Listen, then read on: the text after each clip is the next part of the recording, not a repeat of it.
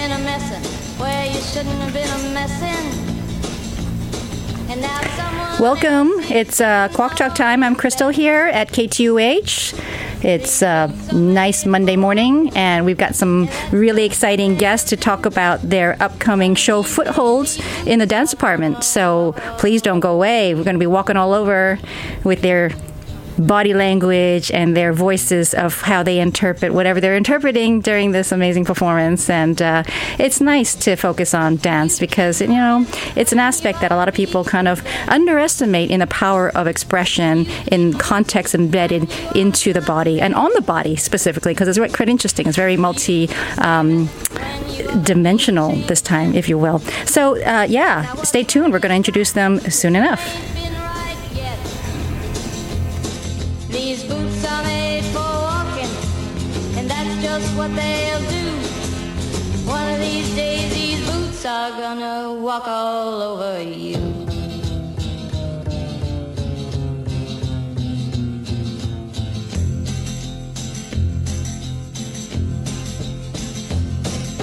You keep playing where you shouldn't be playing,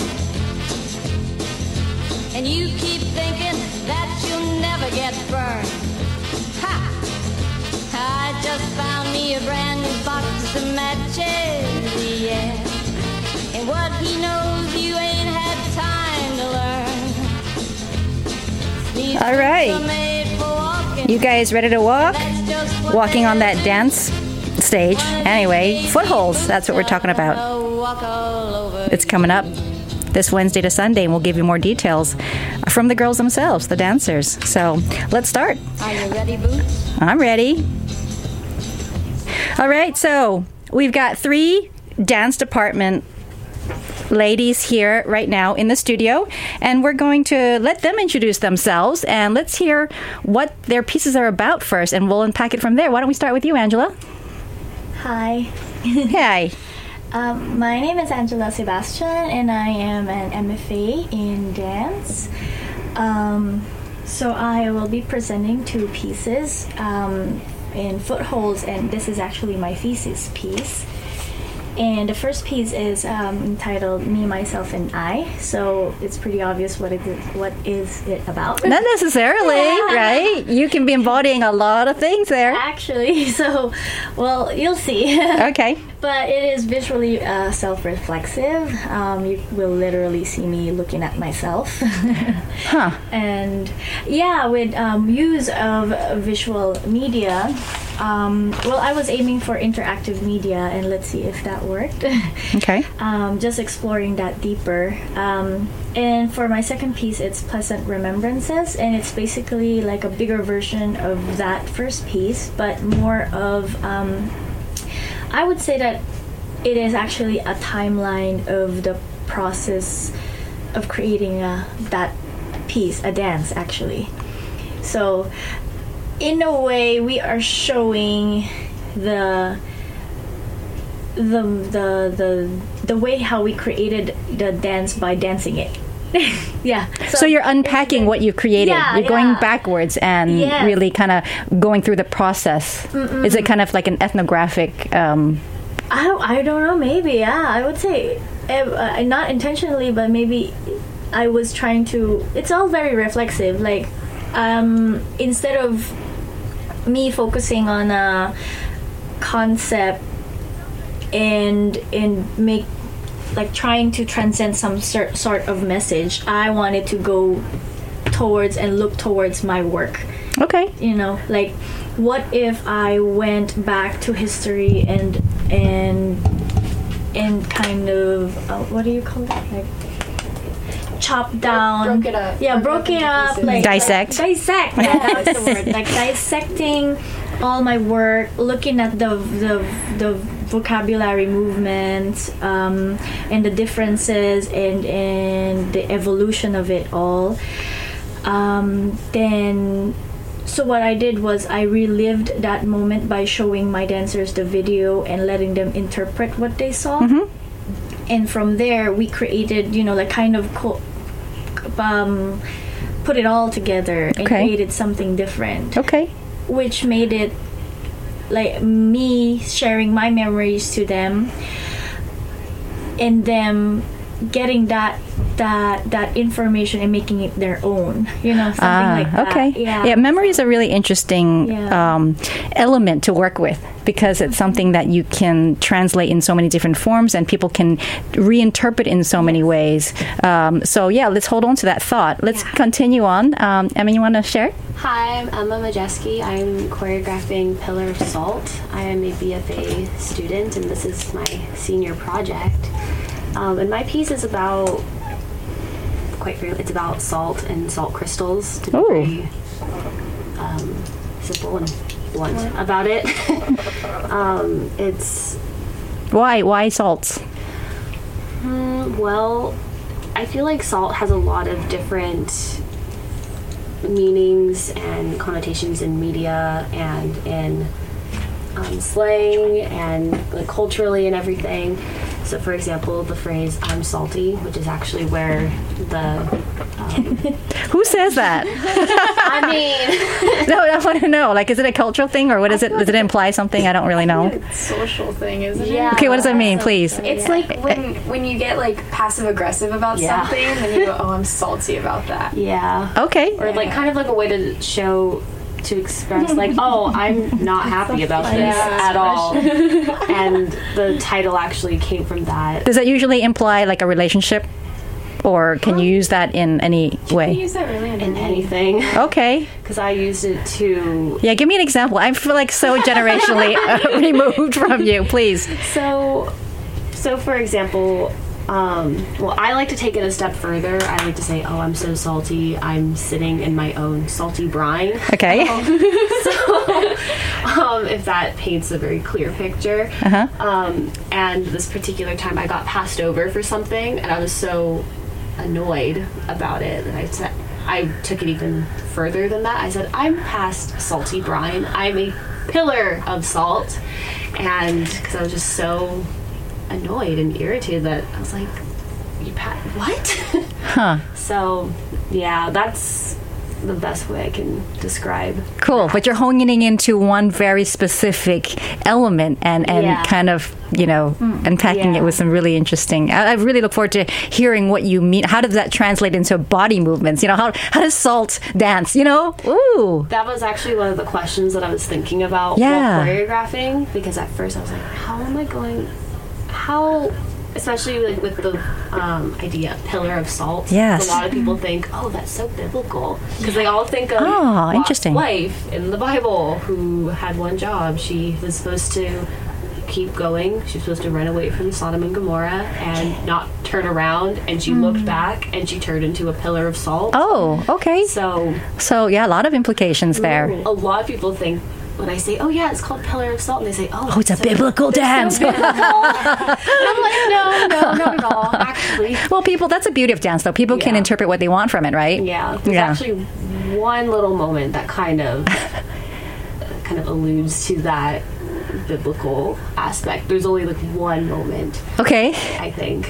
Okay. And, which I put in, and I was like, okay, we'll give the people what they want. So that inspired you because of how people reacted to what they thought it was about little to bit. include it? Yeah, but the nice thing is that it happened very organically. It wasn't like, where am I going to have this story of pillar of salt? And then I tried kind of getting away from that idea, because I didn't want to be telling this story, because it's supposed to be a bit more abstract. Right. And it's focusing more on, I started thinking about, salt crystals, and I started thinking about angles and geometric shapes. So there's a lot of Okay. angles, and then there's like sweepy movements, so think like ocean. Okay. and then it's a contemporary ballet, so it's a lot of balletic. Cool. Very interesting. All right, great. And last but not least. Okay, hi. I'm Leilani. I'm a freshman. It's Yay. it's my first Welcome. semester here. Thank you. That's amazing that you're being able to put something on, right? know. First semester. Yeah. Wonderful. So I choreographed my own solo. It's What About Us? It's basically just talking about how the youth, because I'm still 17. I'm not even like... Wow, we got a baby in the house. Yeah. So it's I get to see almost like both generations' point of view on social aspects and stuff, and so how the youth has been treated. It's just constant like push down of, oh, well, you can't do that because you're young. You don't know what it means because you're young, and it's like that constant pushback. So that's what I really wanted to like emphasize in my dance. And so it's What About Us by Pink. It's a pretty popular song. Yeah. And it's basically, it kind of honed in on, like, it ended up being about like climate change in Mauna Kea. And so there's like, there's like a little bit of like pieces in there. There's a part where like I do the sign right in there right before like the big hit. So yeah, it's a fun dance. Did all those elements of climate change and other environmental issues kind of add on to it after you created the dance, or that was part of the reason? So my original idea was to just make it about the youth and try to hone in on that. And then as I was choreographing it, it ended up being about climate change and Mauna Kea, just because that stuff was starting to come in, like all of the stuff about Greta, a 16-year-old who spoke. Yes, how inspiring is that? So I am very active on Twitter, so I saw all of that stuff and kind of the negativity that adults were putting on her because she was only 16. How do you guys think about that? I mean, let's just throw out a little kind of a political issue here. How the adults do criticize her. Do you think it's just because they're defensive and they're insecure about being threatened by younger generations and not respecting their voice because they think they don't know anything, kind of thing? I feel like it's probably a little bit of both. I think because I have people in my life. She's like, you're the next generation, you're going to change things, and she's very like positive about it. But then there's other adults in my life who are just like, oh, I'm older than you, so I know better. So it's kind of a little bit of both. I think. It's kind of like it's fallen on our shoulders, the stuff that they've done, you know. Not to sound like super like passive aggressive, but or salty. I love it. See, it's applicable. Not to sound like a pillar of salt or anything, but let's coin that. Let's make that like that's gonna be the theme today. Pillar of salt.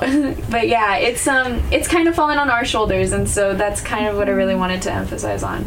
That struggle of like, what about us? What about me? Why can't I make an impact into the world? It makes me think about the protests that are going on in Hong Kong too. I don't know if you're up to, it's all the youth and the older generation are criticizing them for destroying the place, and yet you if you try to listen to the youth's voices, it's like, what about me? Exactly what you're asking. It's your future, but how you go about doing it is what's being criticized, right? So wow.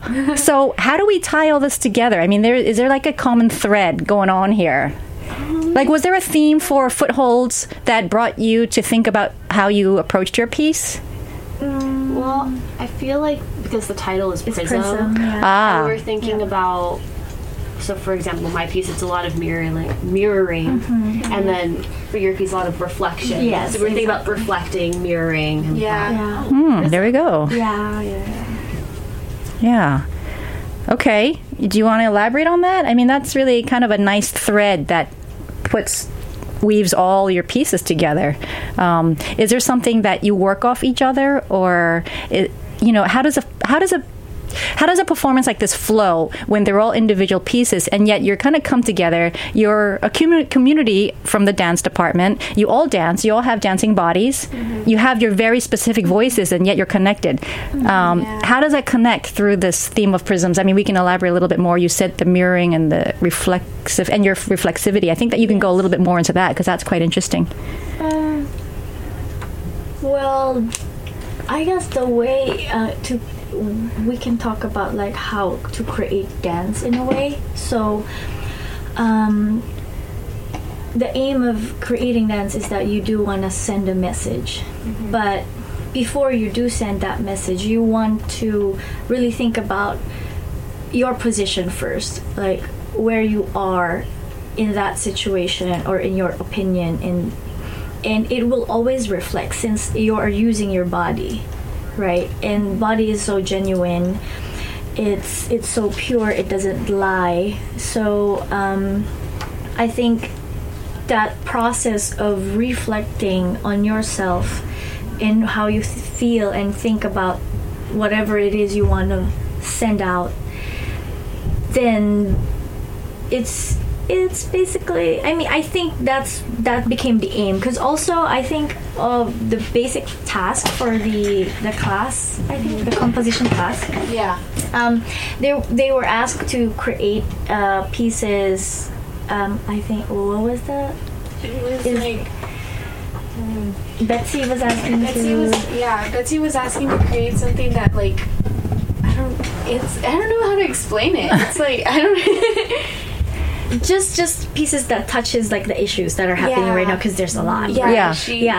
So I think social issues. issues. And how do you use your body to Yeah. suggest social issues I too? think as an artist, it always has to come back to yourself first before you can create something that you want everybody to like, or have an impact with everybody. Yeah. So, Are there some pressing social issues that each of you have that are very close to heart? I mean, like Yeah, you said explain climate that. change, Yeah. right? Yeah. Emma? Well, actually, it's funny because when I started the piece, I'm from Kauai, and right now there's the. I feel like I should be a little bit more knowledgeable at it. It's okay. It's your exploration.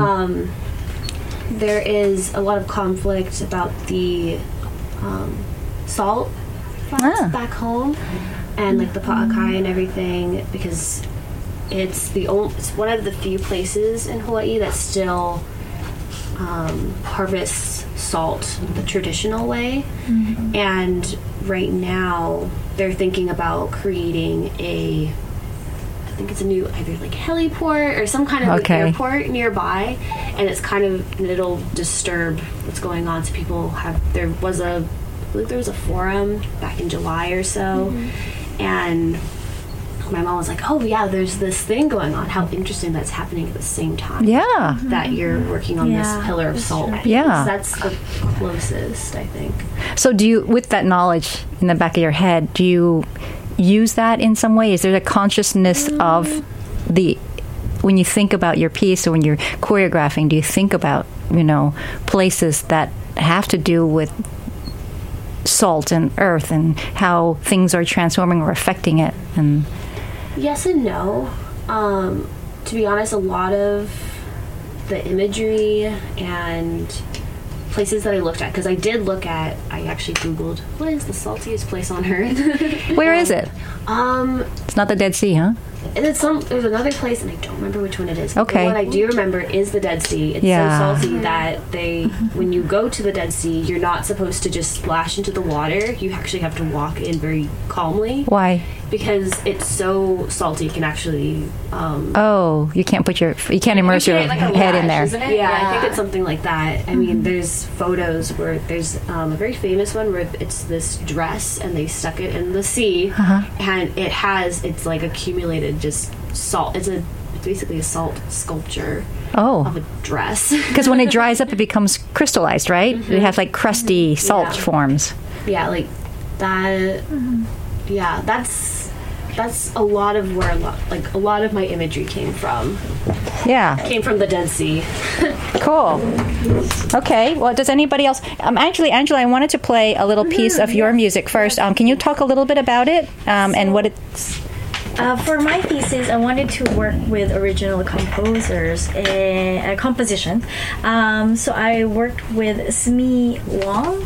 He's the general manager of K2H. Yay, Smee! Yeah, so awesome. Hi, Smee. So we're going to play your first movement. So the title of his piece, this is actually he created this music when he was, I think, high school. And I'm always so impressed whenever he tells me this, because it's a string. So it was played by two violins, a viola, and a cello.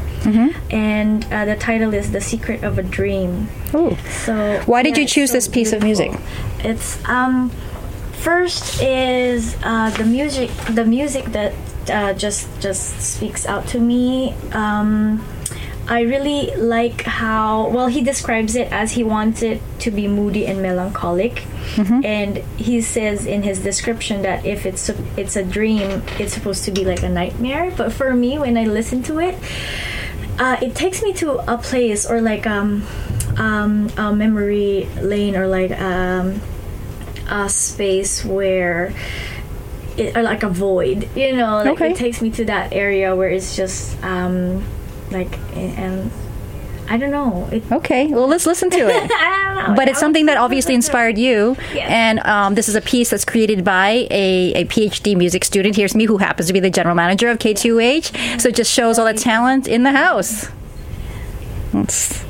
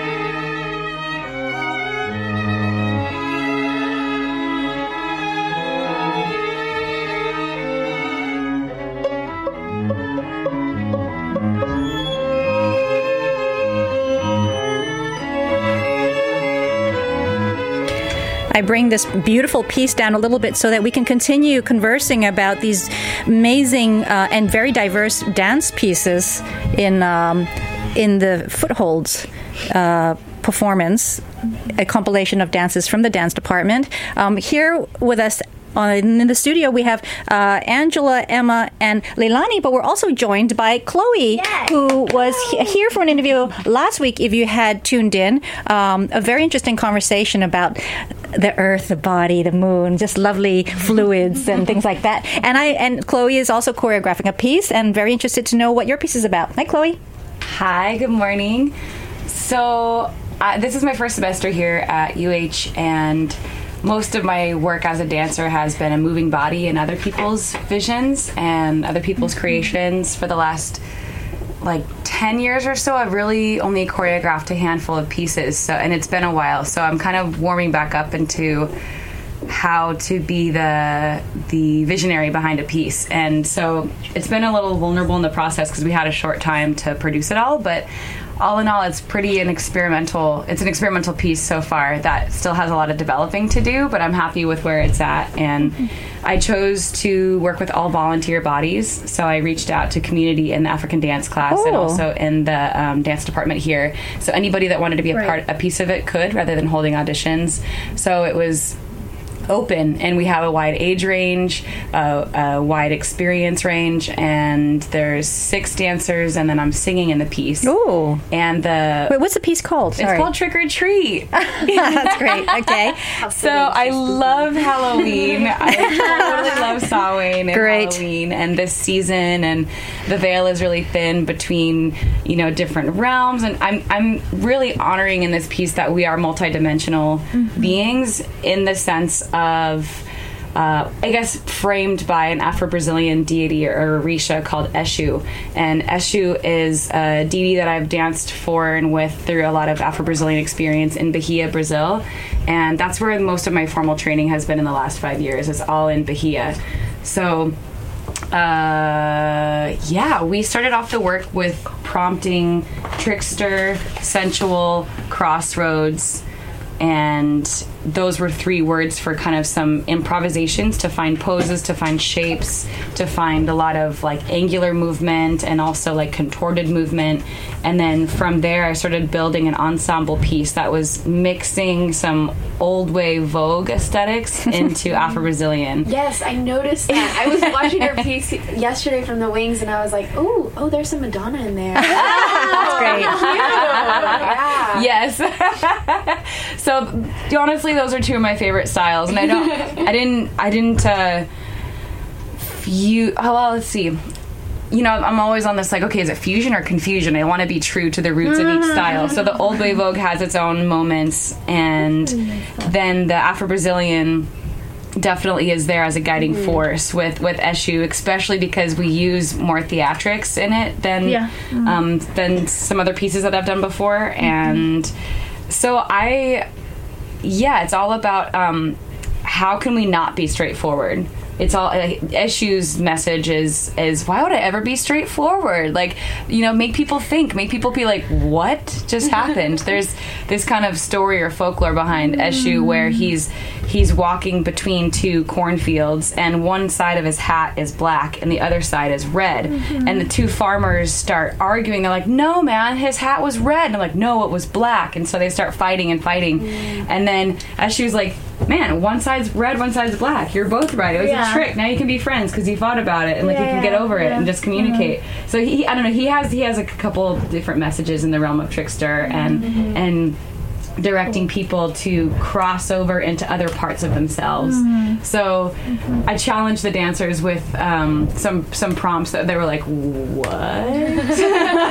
You want me to do that with my body? So it's gonna be fun. It's gonna be fun, and the audience, I'm sure, is there's gonna be some people who are like, that was fun, and then some people they'd be like, I'm disturbed. Yeah. So I'm happy with that. Laughing. I love it so much. Laughing, did you say? Laughing in the beginning. Wait, is that like a giveaway? If you come to the show, you'll find out. I'm sorry. No, that's okay. Yeah, there's definitely elements of laughter, and I hope that we make the audience laugh too in some way or another, whether it's just an awkward like right. I know. But out of all of your pieces, how much do you want the audience to kind of figure things out for their own purposes, or how much do you want them to know that this is your concept and you want them to get what you want them to get out of it, as opposed to their interpretation of it, which could be like completely 180 degrees the other way? I mean, I would say from years of creating already, it's still a battle between, do you really want them to get it or not? Because just to define how art is, yes, it should make people think when they watch it. But sometimes, I'm just talking about how obvious, for artists, they do sometimes want people to get the right message. Yeah. But it's also interesting when they get something out of it that you've never seen. So in a way, I would say like now I'm trying to still reflect on, because right now I'm very nervous with my thesis, and I do want people to get it.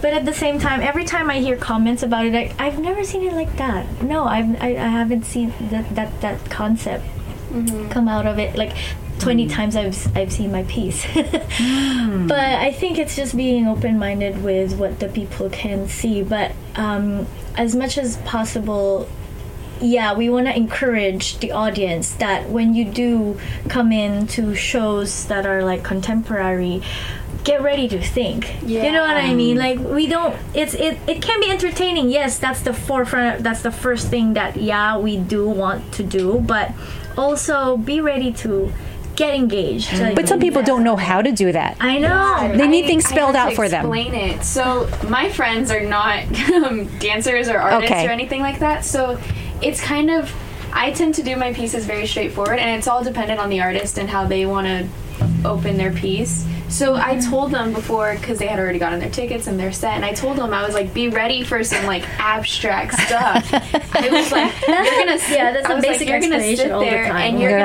you're gonna either be like, what did I just watch, or that was amazing. So it's just that Sometimes it's a combination of both. yes, it's a Yeah. combination But you of want that both. though, right? Yeah, the And confusion. it- We want it's that. all dependent on the artist and who's choreographing and who wants their goal to be. Like for my piece, I know that I'm very straightforward with my dancing, so I'm really expressive, and like you'll see it in my face. Like I look like I'm in pain sometimes, and it's like it's supposed to be like that, but it's all dependent on what they want to show and what little bits and pieces that you want to kind of throw in there as an artist. Yeah. So I don't know. It's all dependent on the mind too. It's all in the mind. Yeah. Yeah. and with this show, it's a collaboration of mostly what would fit into the context of contemporary dance, because we don't have any classical ballet, we don't have anything in the hip hop diaspora.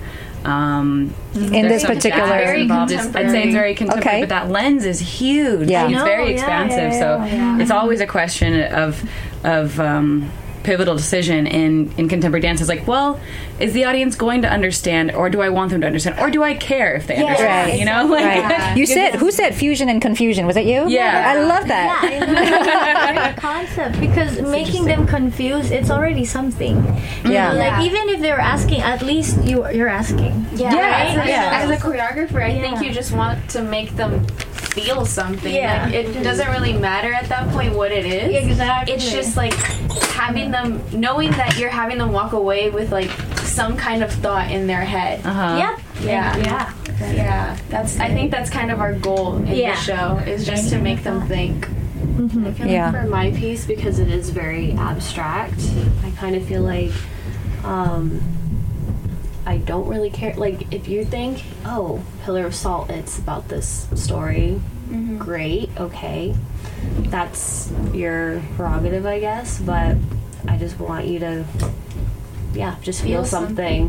Feel something. It's up for interpretation, Yeah. honestly. And sometimes it depends on where that audience member is coming from, what context of their emotional state at the time. You know, you think about it. If somebody's like really tired and they want to watch a piece and they hear the classical, and for them they interpret that to be sleep music, then they're not going to get what you wanted out of it, right? Or vice versa. Somebody who's energized, who's hungry for interpretations, who's going to grab this and say, wow, this is so cool that I can, the concept of salt is going to be in my brain for like the next week, and how I interpret that. You know, it's really depends. Like a few weeks ago, Chloe, I remember you mentioning, you were like, I've been looking at my salt lamp differently. I have one in my room, and I was like, I've never danced about salt. It's such a wonderful thing to think about.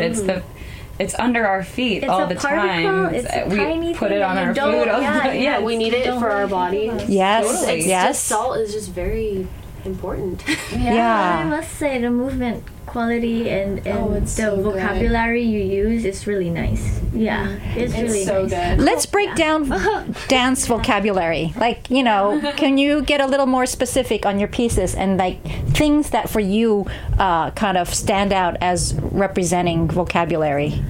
Well, my piece it's all contemporary ballet, so there's a lot of floor work. Okay. How many people are in your piece? So it's myself and 3 other dancers, Okay. the 4 of us. And then, the vocabulary, it's definitely a lot of things where I'm like, okay, you're going to do this, you're going to go through 4th position, and you're going to roll through into this, like, back attitude. Like, it's very, like, I got very technical, specific. right?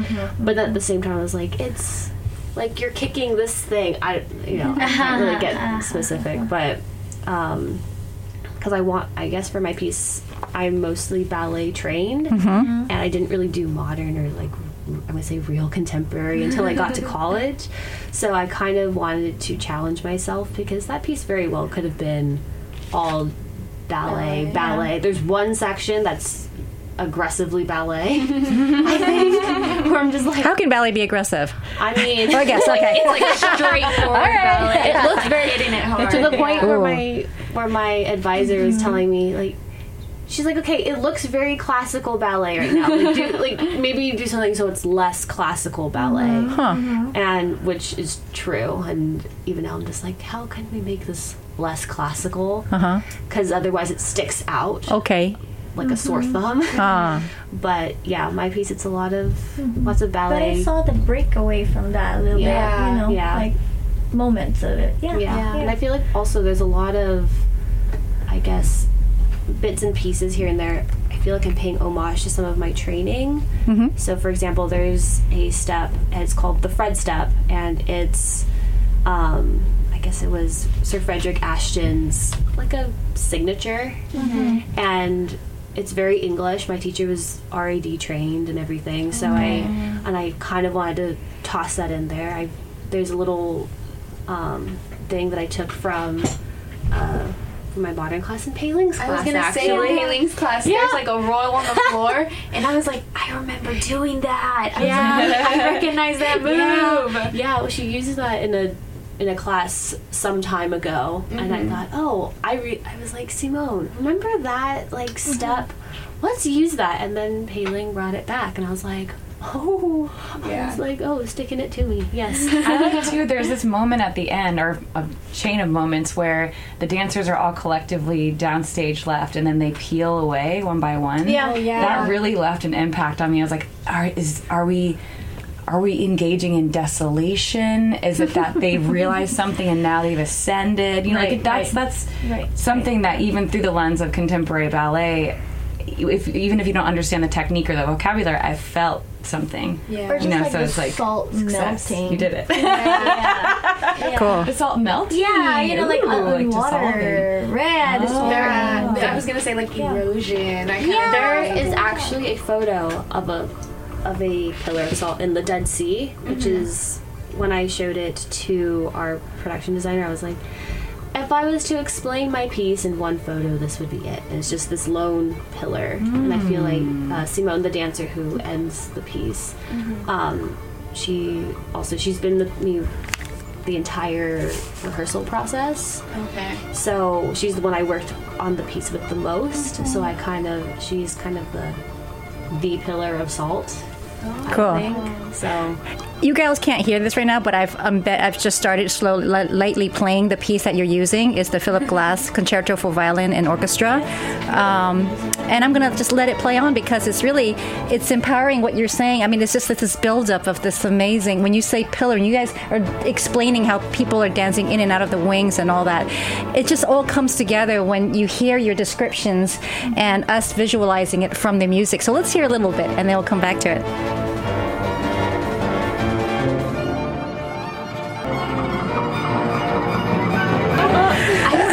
We are all here talking. Okay, I'm bringing back all of us on air because we're so excited to talking about dance being inspiring by a teacher and how they can make you move like a diva. Right? Yeah, totally. Yes. You said homage to your teachers, and we're all just in here geeking out and giggling about ballet. Like, that's that's something you can only have with 5 dancers in the room.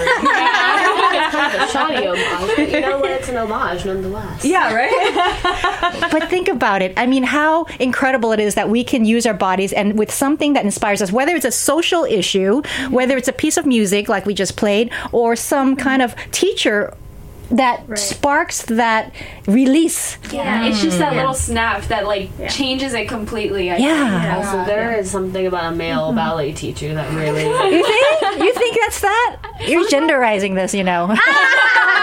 Careful. only because so my ballet teacher back home, which is funny, he partnered with Manu, actually. Okay. We're talking about the new ballet teachers coming in. His name is Sean. What's his last name? I don't remember. Okay. Okay. Yeah. Hi, Sean. Yeah. But, like, there's something about, I noticed, because my teacher back home, he will make us do lots of turns and lots of jumps, and I feel like that tends to happen when you have a male ballet teacher, which I appreciate it. I like it. And I think there's different dynamics. Different dynamics. Yeah. Wow. A big inspiration for this trick or treat piece is the Afro-contemporary classes that I had with Dude Conceição, who was my teacher in Bahia in Brazil, and I had a lot of female teachers down there that were all really fierce and beautiful and elegant, all of it together, fiercely elegant, you know, and his style was like very direct, very like, here is my style, eat it. and I just remember him saying that to me, and I was like, I will. I like, this is beautiful. And he was all about these lines and just like his Orisha that guided him was Eshu. So I've been thinking about him through this piece, and it's fun to have a male teacher who's so embodied and so direct. And then there's feminine teachers who have that ferocity, but also that soft elegance that we can all relate to on a more like, you know, biochemical way too. And then it's just, I love to be served a technique that I'm like, I'm gonna embody this and try to understand this and really really feel this vocabulary shifting through my body, and rather than interpreting it or adapting it like many kind of contemporary dancers do. I like to have firm molds. That way I can really be expansive within a style. That's interesting. I was just gonna say that the inspiration for my piece is my identity. So that's why I was saying it's a timeline, because it's really from the pieces I've created in Philippines to Hong Kong to Hawaii, and how that movement vocabulary like traveled across lands, and also bringing the inspirations from my teachers and my state of being at that time, you know, like the conditions and situations my body is in the Philippines, creating those pieces, and then I, you know, like just place them all side by side just to see the development and evolution of my movement. And it's not all just me, it's because of the people that have trained me and the environment and everything. And the culture embedded in, right? And getting all those pieces and created something new in like a blob of a new vocabulary. So now it's something different. It becomes your vocabulary. And from different bodies too, from my dancers. So, you know, it's all just big. I don't know. Well, it's kind of like, Angela, what you said before about your concept of your piece. What was the second piece called? Pleasant Remembrances. So you're saying that you're kind of like dissecting it and moving backwards of how you came to be at this moment. So you really are kind of peeling apart the different elements that have become part of the shaping of what you present.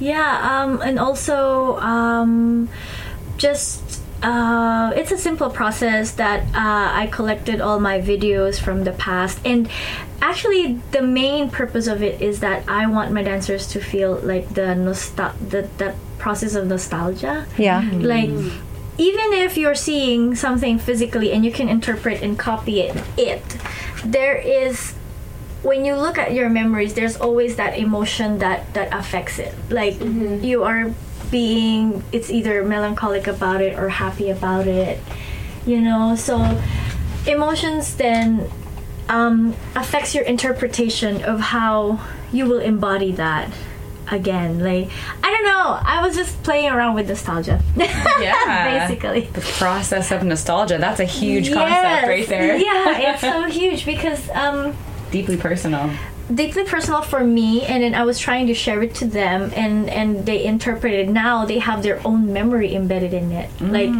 it's that simple movement now is theirs. Like, I passed it on to them now. I was watching it, and there's that part where they're just like staring at it, and they're just Oh watching yeah, it. yeah. I swear, I was like, Right, my right. mind was blown. They were staring at themselves. They were staring right? at themselves Yeah, and then kind of yeah. like mimicking their own movement. Oh, wow. And it's Yeah. like you gave like every single dancer their own little niche. Yeah. And so like I just was so them happy I trying saw to like that, go yeah. back into it and like feeling out their own movements. Oh, it was so cool. I was like, So it's like a mirror reflecting a mirror, kind of like. no, and then it or- went on, and it just kept adding on, and Yeah, I was like, yeah, oh yeah. my gosh, yeah, it's Yeah, really yeah. the video really makes an impact on that nostalgic feeling. Wow. Yeah. So we're using multimedia to Yeah. interpret the layers inside. Chloe, did you need to run? Because I know that you want to go to this amazing dance concert. Good for you. Chloe, do you have anything else to share before you go about anything about your piece? Ooh, well, I hope that you consider coming and Wait, tell everybody when it is. Everybody remind everybody. We open October 23rd. Yay! Which is this Wednesday. Yeah, Wednesday in the Where? evening, 7:30. 7:30 at the lab. lab. Earl The Earl Ernst Ernst Lab. Right behind the Kennedy Theater. Wednesday, Thursday, Friday, Saturday, and then matinee on Sunday. Yes. Yeah. Okay, Chloe, have a great ballet class. I'm so jealous I can't go. But be enlightened. Oh, yes. Be expansive. Yes. Be that diva. Be that diva. I will. We'll work it. Do you need to run too? I'll also be. Okay, fine. Go and be a diva. Emma, do you have anything else to say, though? Last words for something that holds your piece together. Throw out a couple of vocabulary for people to contemplate on. One word. The salt cult. Salt cult. All right, we'll be there. salty. Good luck, girls. Bye. Okay, so we have in the studio, we have Leilani and Angela talking about their pieces. So let's continue. I mean, we got so excited, Leilani, when you were talking about Angela's piece on how that reflective impact can be on the dancer, him or herself, in the piece. Yeah, it kind of. I was watching. Well, specifically, I was watching Marley. I am so, since I got here and we like took our first contemporary class like with different levels, and as soon as I saw her, I was like so intrigued. Yes. Like I love watching her dance. There's something about it that just like, oh, it gets has me. its own identity. Yeah, Right? I don't know. She's so in tune with herself, and so the entire time I was watching her, and I was like, that's interesting. Yeah. no, I know this sounds like so cheesy, but she has become an inspiration for me here. Like it's watching her is Hey, just Marley. Hi Marley. Yeah, talking about you. If she's listening to this, she's gonna tell me later and be like, But it's nice to inspire someone to have impact, right? And to Yeah. know that. And the thing is, like, coming in here, I didn't know anybody. And so it's like, I still kind of am, like, trying to mesh my way into the dance program and, like, create Right, friends and stuff. And But so, you know, unconsciously having that inspiration, I bet you can like have an impact to you in your body too, like how you Yeah. see her move. yeah, and it's Yeah. affected my solo. Right? Like, Exactly. Oh. Yeah. Because I've watched her, she has her own solo too, which is amazing, by the way. And so, like, when I watched her solo, I went back into mine and I was like, oh, wait, that shape looks cool, actually. And so I kind of, like, mimicked and put my own kind of version into it of, like, steps that I saw her do that I really liked. And so it was kind of that, like, Exactly, yeah. it was, Yeah. like, that mixture of just, like, inspiration. Being inspired, yeah. But that's exactly what this prism's doing. This Yeah, whole concept of exactly. something throwing a light onto something and bouncing it back off And in then a it just different goes angle. into different ways. Oh yeah, Right? That's a great description. Yeah. I mean, I see it because of what I hear you are describing. How you're impacting each other as dancers and as performers, as choreographers. Yeah. That's brilliant. Yeah, Yeah. yeah. And I hope we do that to the audience too. Having that reflection to you, like. But it will, of course, because they're going to take it in whichever way they want, right? Yes. And then they're going to throw off that onto different angles. different angles. Yeah. Isn't it interesting that it all comes down to like the metrics of like body lines and angles in life and Yeah. you can it's mathematical almost, Yeah, right? I mean, it exactly. sounds like it's so scientific, but didn't we have that art? Remember, for Angela? Let's share this. Okay, listen. Angela has this like really interesting conversation with a very structured mind. You know, see how passionate she is about this. I don't know. You don't have to say names. Just Yes. to share your experience. It's just a discussion between, science versus art, but for me it is a very old argument that we shouldn't actually be dissecting anymore, because I think the more issue here is that how do we continuously have and perpetuate science and art, like having it more it's not really obvious, but Straightforward almost? I guess, I don't know, like it's for me it's such a petty discussion already when you say versus something, because we should be interdisciplinary and we should understand the You're reducing it to a complexity. binary. Exactly, complexity of everything, that it's not black and white. So for me, I would rather say and admit that I am confused, that I cannot define art simply by just trying to define art in one word. Like that will just lose its value. Like it kind of diminishes the whole. the idea whole that genre it of it, is yeah. so dense. You know, Yeah. so just the same concept of having science and art together. So just that. Yeah, just that idea. But do you think people are built with different types of minds, or is it the way we develop those concepts and understanding it? I don't know. You know how some people can't break, like, Yeah. seeing outside the box? But I don't know how much of that is they're taking in. No, I think it's more like the way you were grown up, I think. 'Cause Environmental. I grew up in a very, like, like, artistic, like, I see. environment. So my kind of version of art is very creative and very open-minded, but I have friends who were like more academic, and so their academic environment is very factual and very like straight to the point, and it's kind of like, well, it's almost like if I don't see it, I don't believe it, that kind of kind of thinking. And so I don't know, it's just different for everybody. It's different the way you function, the way your brain functions, and I find that so interesting, just the way that people kind of define art and the way people see it. And it's almost just because, like, commercially it's like commercially it kind of puts art in a box, because like there's so much, and you can't do that. There's so much out there that's like, that's so cool, and it makes you like, it makes you feel something. And so when you see the commercial dances, and it's like, not saying, because I'm a commercial dancer, that's what I was like raised, it was like hip-hop and jazz and tap and that kind of stuff, but it's just like, if you want people to understand the true definition of art, it's, you gotta expand it, and you have to put it into the media, basically. Actually my aim also for this thesis is that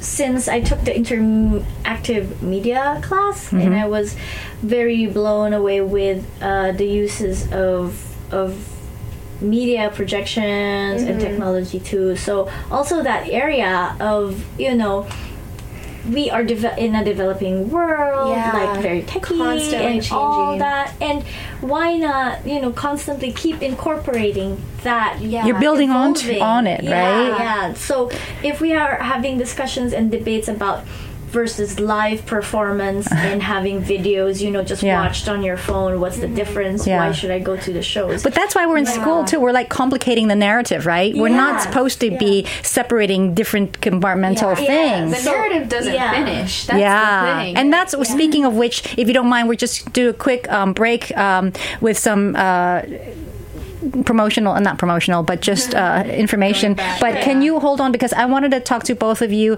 and tie in more of like cultural aspects of women's influences into your work, and how you see that as being a woman, how that reflects in your piece.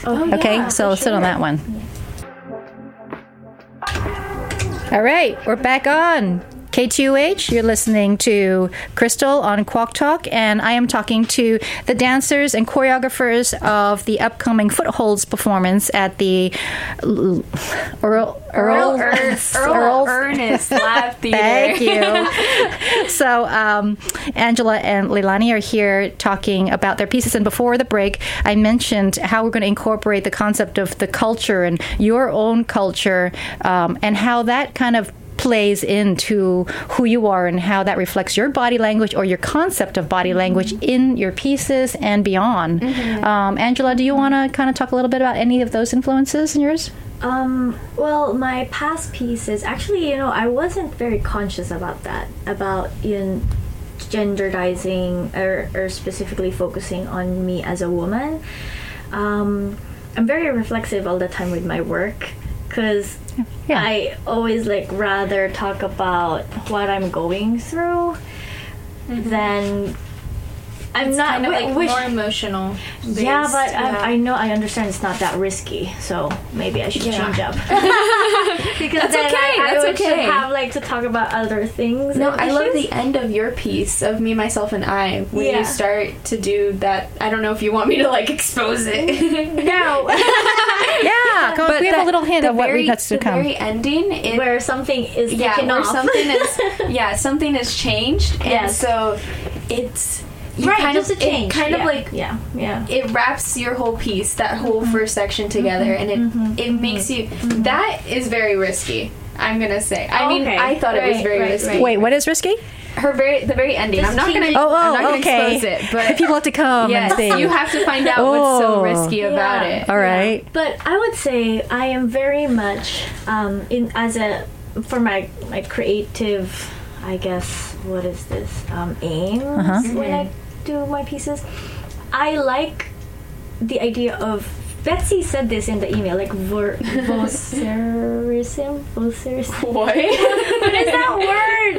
It's saying about What did she mean? With that? it's suggesting when somebody is what is that word? Hold on. She said something. Anyways, it was like watching somebody who is very much into themselves. Oh, okay. Not it's being self-aware almost. But no, more sexual. Yeah, it's kind okay, of a okay. sexual Oh, description. okay. And because I keep touching my face, Right, right. showing off my body. Okay. And so for others, it will be why are you doing that? Mm-hmm. And for me, I'm just very much, I'm touching myself because I'm feeling my existence. This is physically me. I'm Yeah. right here. And I'm letting everybody watch it, and I don't care. Watch me touch myself, you know. This is This is present me. This yeah. is and that. And it's just a very confident, awkwardly, putting people in an awkward position of watching me looking at the mirror, and I'm Yeah. always making them almost uncomfortable. uncomfortable. Yeah. So Do you want people to be uncomfortable? Is that part of the intent? interestingly, I think they're uncomfortable because I'm a woman. Right. You know what I mean? Because you are always going to be very sensitive about what is she doing, what is she going to do after doing that. So I don't know if it has to do with that being sexy or implying anything that looks sexy as a woman body, But interesting, right? you say the gender thing. It does become genderized, because if you were a male body doing that, people wouldn't say that or associate sexuality with necessarily, unless it was Or really they blatantly, would probably be judged as very feminine. or yeah. So right? people kind of I know. add their kind of assumptions. Yeah. So I guess and unintentionally, I didn't know that I was doing that, but I like doing that because I want to overemphasize that if you are going to objectify me, my body, then I would do it. I will do it on my own. Yeah. I'll do it on my own. Wanna see me be sexy? I'll do it on my own. Maybe I like doing that in my pieces, exaggerating my being womanhood or So something. owning. Yes, owning it Yeah. to the nth level. Kind of. Yeah, that's why I have that thing. Yeah. I'm not afraid to show my body. Yeah. Yeah. And when you own it, you really can get away with so much more, because it's really how you present something, right? If you're uncomfortable with something, it comes across as, oh, that's something that not a appropriate little- or yeah. what, right? It looks a little a little sketchy. Yeah. Yeah. And I like it that they're uncomfortable, because they then start to question, why are you uncomfortable? Why? Yeah. Why does that Yeah. make you What uncomfortable? makes you so uncomfortable Yeah. about it? Yeah. And then that makes them reflect on their own Yeah. personal things, like, why is that making me uncomfortable? Yeah. You should just do that to yourself too. Going back to making them think. Yeah. Exactly. So Yeah, great. yeah, okay. I know, Angela, you have to kind of run off and do some stuff. Yes. Is there anything else you wanted to share share? Yeah, To bring to the come table. to Prism Footholds, October 23 to 26 is 7:30, then 27 on a Sunday is 2 p.m. and I think it's $5 for students. I think. I think so. I don't take our word for it, but I think so. Okay. Between 5 and 8. And what is there a Yes. website for people to see like the rundown of the different pieces, and if they there's want to a know? website, but I would say the easiest way is that UH Kennedy Theater and then go to tickets and Yeah, go to the find box office. You're probably not gonna find Prism. It's gonna be under Footholds. Okay. Either Okay. Prism or Footholds. Yeah. Yeah. Great. Well, good luck, Angela. We really look forward to hearing both See you both of your guys. pieces, Me, Myself, and I, and Pleasant Remembrance. Yes. Yeah, Thank you. great. Thank you Okay, so thank much. you. I know we all kind of trickling out, like I Saul know. was saying, right? I'm the last one. Oh, it's not such thing. It's just like it's an ongoing flow, right? Yeah.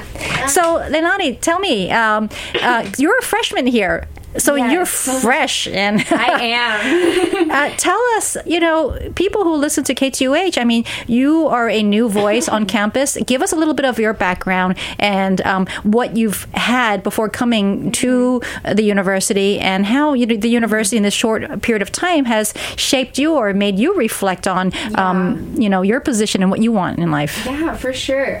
So I grew up in Southern California, San Okay. Diego. Yeah. San Diego's maybe, 20 minutes from the border, 15, 20 minutes from the border, at least my house is. Mm-hmm. And so I'm full Mexican, so it's very much my people. Ooh. I'm dying. Ooh, hold Your on. peoples. Yes, Okay. it's my people. So it's it was a very big cultural change coming here, and so it was like I had already had my life set in San Diego. Huh. From the very beginning, just because I was so involved with dance, I was in a company in San Diego. Wow. So it was a big deal, and it was I felt like a big fish in a small pond almost. Yeah. Okay. And so coming here, it was just completely different. It was such a cultural shift, and Wow. so it was difficult at the beginning. I'm not gonna lie. How so? It was difficult for me to adapt, just because I was so used to everybody knowing me and kind of knowing how I work and my personality and that kind of stuff. So trying to introduce myself again and creating my whole persona again made it difficult. But everyone's doing that too. Do you Yeah. feel like that kind of Oh, comforted yeah, you yeah. in some way? It made me feel like I'm not alone. Okay. Yeah. So it was nice, and so the dance program also made me super, because I think I'm the only, I don't know if I'm one of the few dance majors that came in as a freshman, and so it was a little difficult for me to find people that I could talk to about dance and that sort of thing. So coming into Footholds, it completely shifted everything. So now I'm able to talk to Angela and talk to Chloe and Emma, 'cause right. I've made a connection with Yes. them. Yeah. Yeah. And it's amazing. I love it here. I've never been to the islands, so it was again a big Yeah. thing. Yeah. But it was I don't know What about mean. culturally? Because California is such a hodgepodge of ethnic diversities, and here it is too, but very concentrated, more Asian, more Yes. Hawaiian, right? Yeah. So, how did your background, your ethnic background, kind of relate or not relate or integrate into the Yeah. kind of Hawaiian culture here? Well, back home it's very Mexican and kind of Filipino, that kind of mix People of stick to their own diversity. Yes. communities? and you almost have sections of San Diego of different communities, Sure. different ethnic communities. And so coming here, it was just okay, let's try to put everybody into one space. And Yeah. so it made me feel still at home, just because the culture here is so similar to my Hispanic culture. It's that sense of family and that sense of community and having each other's backs. And so I don't think I've met a single rude person coming here, and it's just it was very heartwarming to be here. The cultural shift, honestly, it was big the first couple of days, and then as soon as I started talking to people, it felt like home. Yeah. People are very embracing here. But can you share a little bit about, living in San Diego on the border of Mexico? People don't really think about that. I mean, we have our, issues here, obviously, with the Hawaiian movement. But the immigration issue over there is very real to you. Yeah. Can you share a little bit about that? It hits very close to home. So like I said, I live about 15 minutes away from the border. So Wow. I get all of that stuff, and we're constantly seeing it on the news. I see it like when I go shopping, like, because when I go shopping, it's right there, right at the border. I can see it. I cross like around maybe like twice a month, 3 times a month, and every time it's just like the policing gets more and more like concentrated, and it just makes me upset, because all of these, or most of these people, are coming here out of like safety. It's from stories that they've heard from their families that live here, and from people that they've seen outside on the media. It's that home of like kind of like a safe haven. It's their own little hope.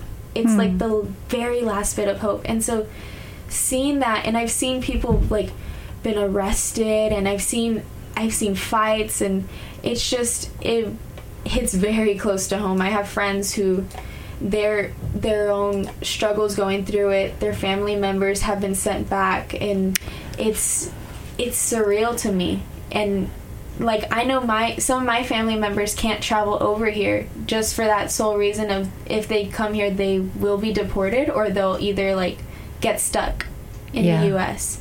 And that happens with a lot of families. It happens where they travel here and then suddenly they can't get back, and so they're kind of stuck in this limbo space, this liminal space. Of like, well, I can't go back home, and I want to, but you're not letting me stay. Yeah. So you're kind of stuck, like literally at the border, just confused, because you don't know what to do, and it's just, it's like making my blood boil. And you think about it, that kind of that space of not knowing where you place. Yeah. How does that make you feel as a person? You know, here we are at the university with the privilege of learning and being able to perform a dance. And being part of a community that's so amazing and welcoming and loving. And then you have people who are just so lost and constantly being diminished of who they are. And it's just, they're just trying to find a place that's safe and that's welcoming for their family, that they can find a job. Yeah. And it's just, I don't understand why it's so difficult. Honestly, like I understand there's bad people that come in, but there's always going to be bad people.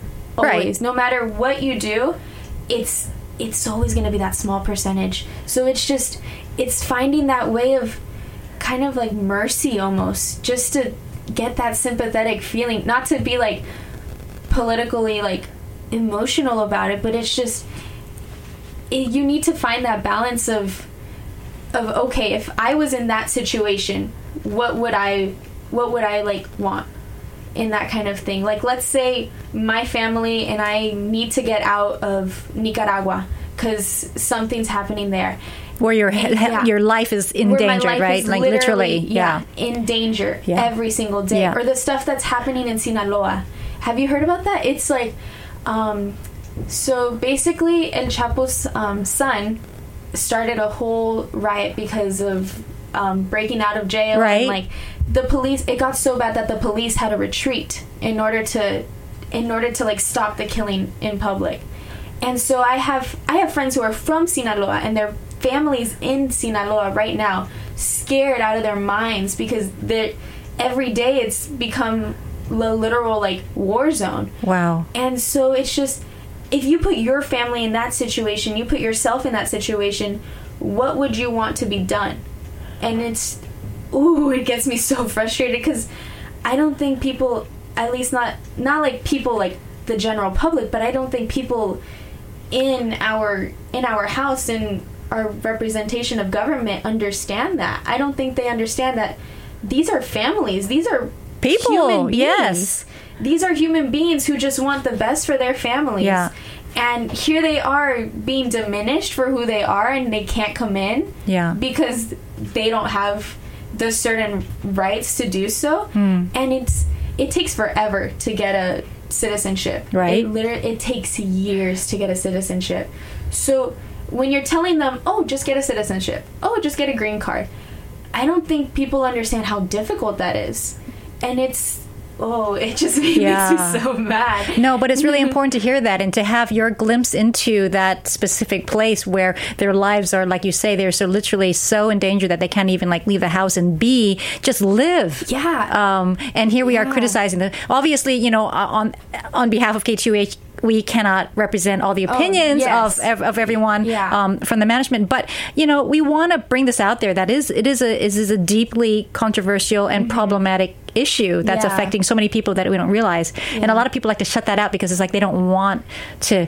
They already have enough problems in their house or whatever. This self-important, you know, self-pity or whatever. And like I completely understand. Like if you shut that out, like I get why, but it shouldn't be something that's shut out forever. You need to address the problem. Have you thought about ever even using dance to explore these issues that are so close to heart? I have, actually. I just haven't gotten the chance to. I think there's a footholds next semester. Yeah, so you're thinking about these things. What does it mean to be marginalized, to be on the border between something? Yeah. You know, I love this word. I mean, it's that liminal space in theater. It's actually that space that people who are not theater people may not know that actually defines a specific space between the wings and when you get on stage. So you're neither here nor there, but you're in both places at the same time, and one step onto the stage will create a different space. So it's really, really interesting. And if you could embody these concepts of being in this liminal space that reflects deeply into where you come from, your cultural background, your people, the situation, this immigration problem in the United States is huge. It is. It's so like, it's surreal to me, honestly, because we didn't even see it before. We didn't even see it before maybe like the past like 8 years. Yeah. And it's getting worse. Yeah. And I've talked to my mom about it, and my mom said, well, it's been happening for a while. You just haven't noticed. Right. It just hasn't been in the media. Yeah. But it's been happening for years and years. And like every time I travel with my dad, my dad doesn't exactly look they always stop him for the way he looks. Okay, but define that. What does that mean? His skin color? His skin color. Yeah, he's a lot darker because you're pretty than fair. I am. Yes, yeah, I'm pretty pale. So and you're 100%. I'm 100% Mexican. Okay. Yeah, I know. Yeah, but it's all right. I'm dark for being Chinese. It all depends on Yeah. So my dad is pretty dark skinned. Okay. And he has like a big beard. And his hair is like very. So he attracts attention to. Yes, he does. And my mom is very fair skinned as well. So it it definitely attracts attention because me and my siblings are all kind of in that fair tan skin, and then it's just him very dark. Yeah. And it's just, I find it so funny that they stop him every single time we travel. But that goes to say something very important about the color line that we live in. Yeah. That we do base things on the shade of darkness. Yeah, even if you say you don't, you totally do. Yeah. I mean, part of my studies is the performance of race and how it's reflected, because I'm studying the Chinese position between the black and white binary in the Deep South. Studying how people think about race or how people judge you based on your skin color, or even like Asians, they even within their own kind, they prefer you to marry someone with lighter skin. It represents a higher class. There's all this embedded in skin color. And it's just crazy that it's so prevalent and so deeply, deeply rooted in our country, our racial history, and going forward, and how people are educated to see people. Exactly. Ooh, yeah, I know. It's the same thing. The same thing goes for Mexican culture. It's like the Hispanic culture is where you want to marry someone who doesn't exactly look Hispanic. Yeah. You want to marry someone who has blonde hair, blue eyes. Do your parents ever say like, don't marry anybody black or anything like that? No, my parents actually like they since I got to Hawaii, they were like, you're gonna marry a Hawaiian. You're gonna have that beautiful culture. And I was like, great. Okay, yeah, that's great. That's wonderful. Let's bring it back to wrap up of your piece, and because you have a very specific, it's a solo. It's called "What About Us," and it's based on the song by Pink. Yes. Yeah. So I don't know if anybody's heard this song. This song basically it's kind of very self-explanatory. It's just that sense of like, okay, well, we have this problem, yes, but what about us? What can we do to kind of make that influence and make that positive change into it? Yeah, the dance is very straightforward and very self-explanatory, unlike the other pieces that are in the show. Mm-hmm. So it's something that I think anybody can really click as soon as they see it. It's a very good piece for non-dancers, non-artists in that kind of sense. So if you do not understand abstract art, you can go ahead and come and just sit and just take it all in, because this one dance, I'm pretty sure you will understand that What About Us feeling. Wow. Okay, Yeah. so we're gonna listen to What About Us by Pink, and you have any final Last things you want to? words? Yeah. Come to the show. It's a really good show. I watched it yesterday during our tech rehearsal, and it's a really, really good show. I think anybody will enjoy it. It'll make you think. It'll make you wonder. It's October 23rd to the 27th. This week. Yeah. 7:30. I think it's $8 for UH students, 18 regular. So get it at the box office. etickethawaii.com. I think that's the website if you want to do it online. Yeah, and support your fellow students here in their creative processes. Yeah. And it makes you think how wonderful it is to be entertained and to be able to stimulate your mind and your body to be inspired to, place things and connect things in the world through prisms of life, right? Yes. Thank you so much, Leilani. It was Thank beautiful you. talking to you.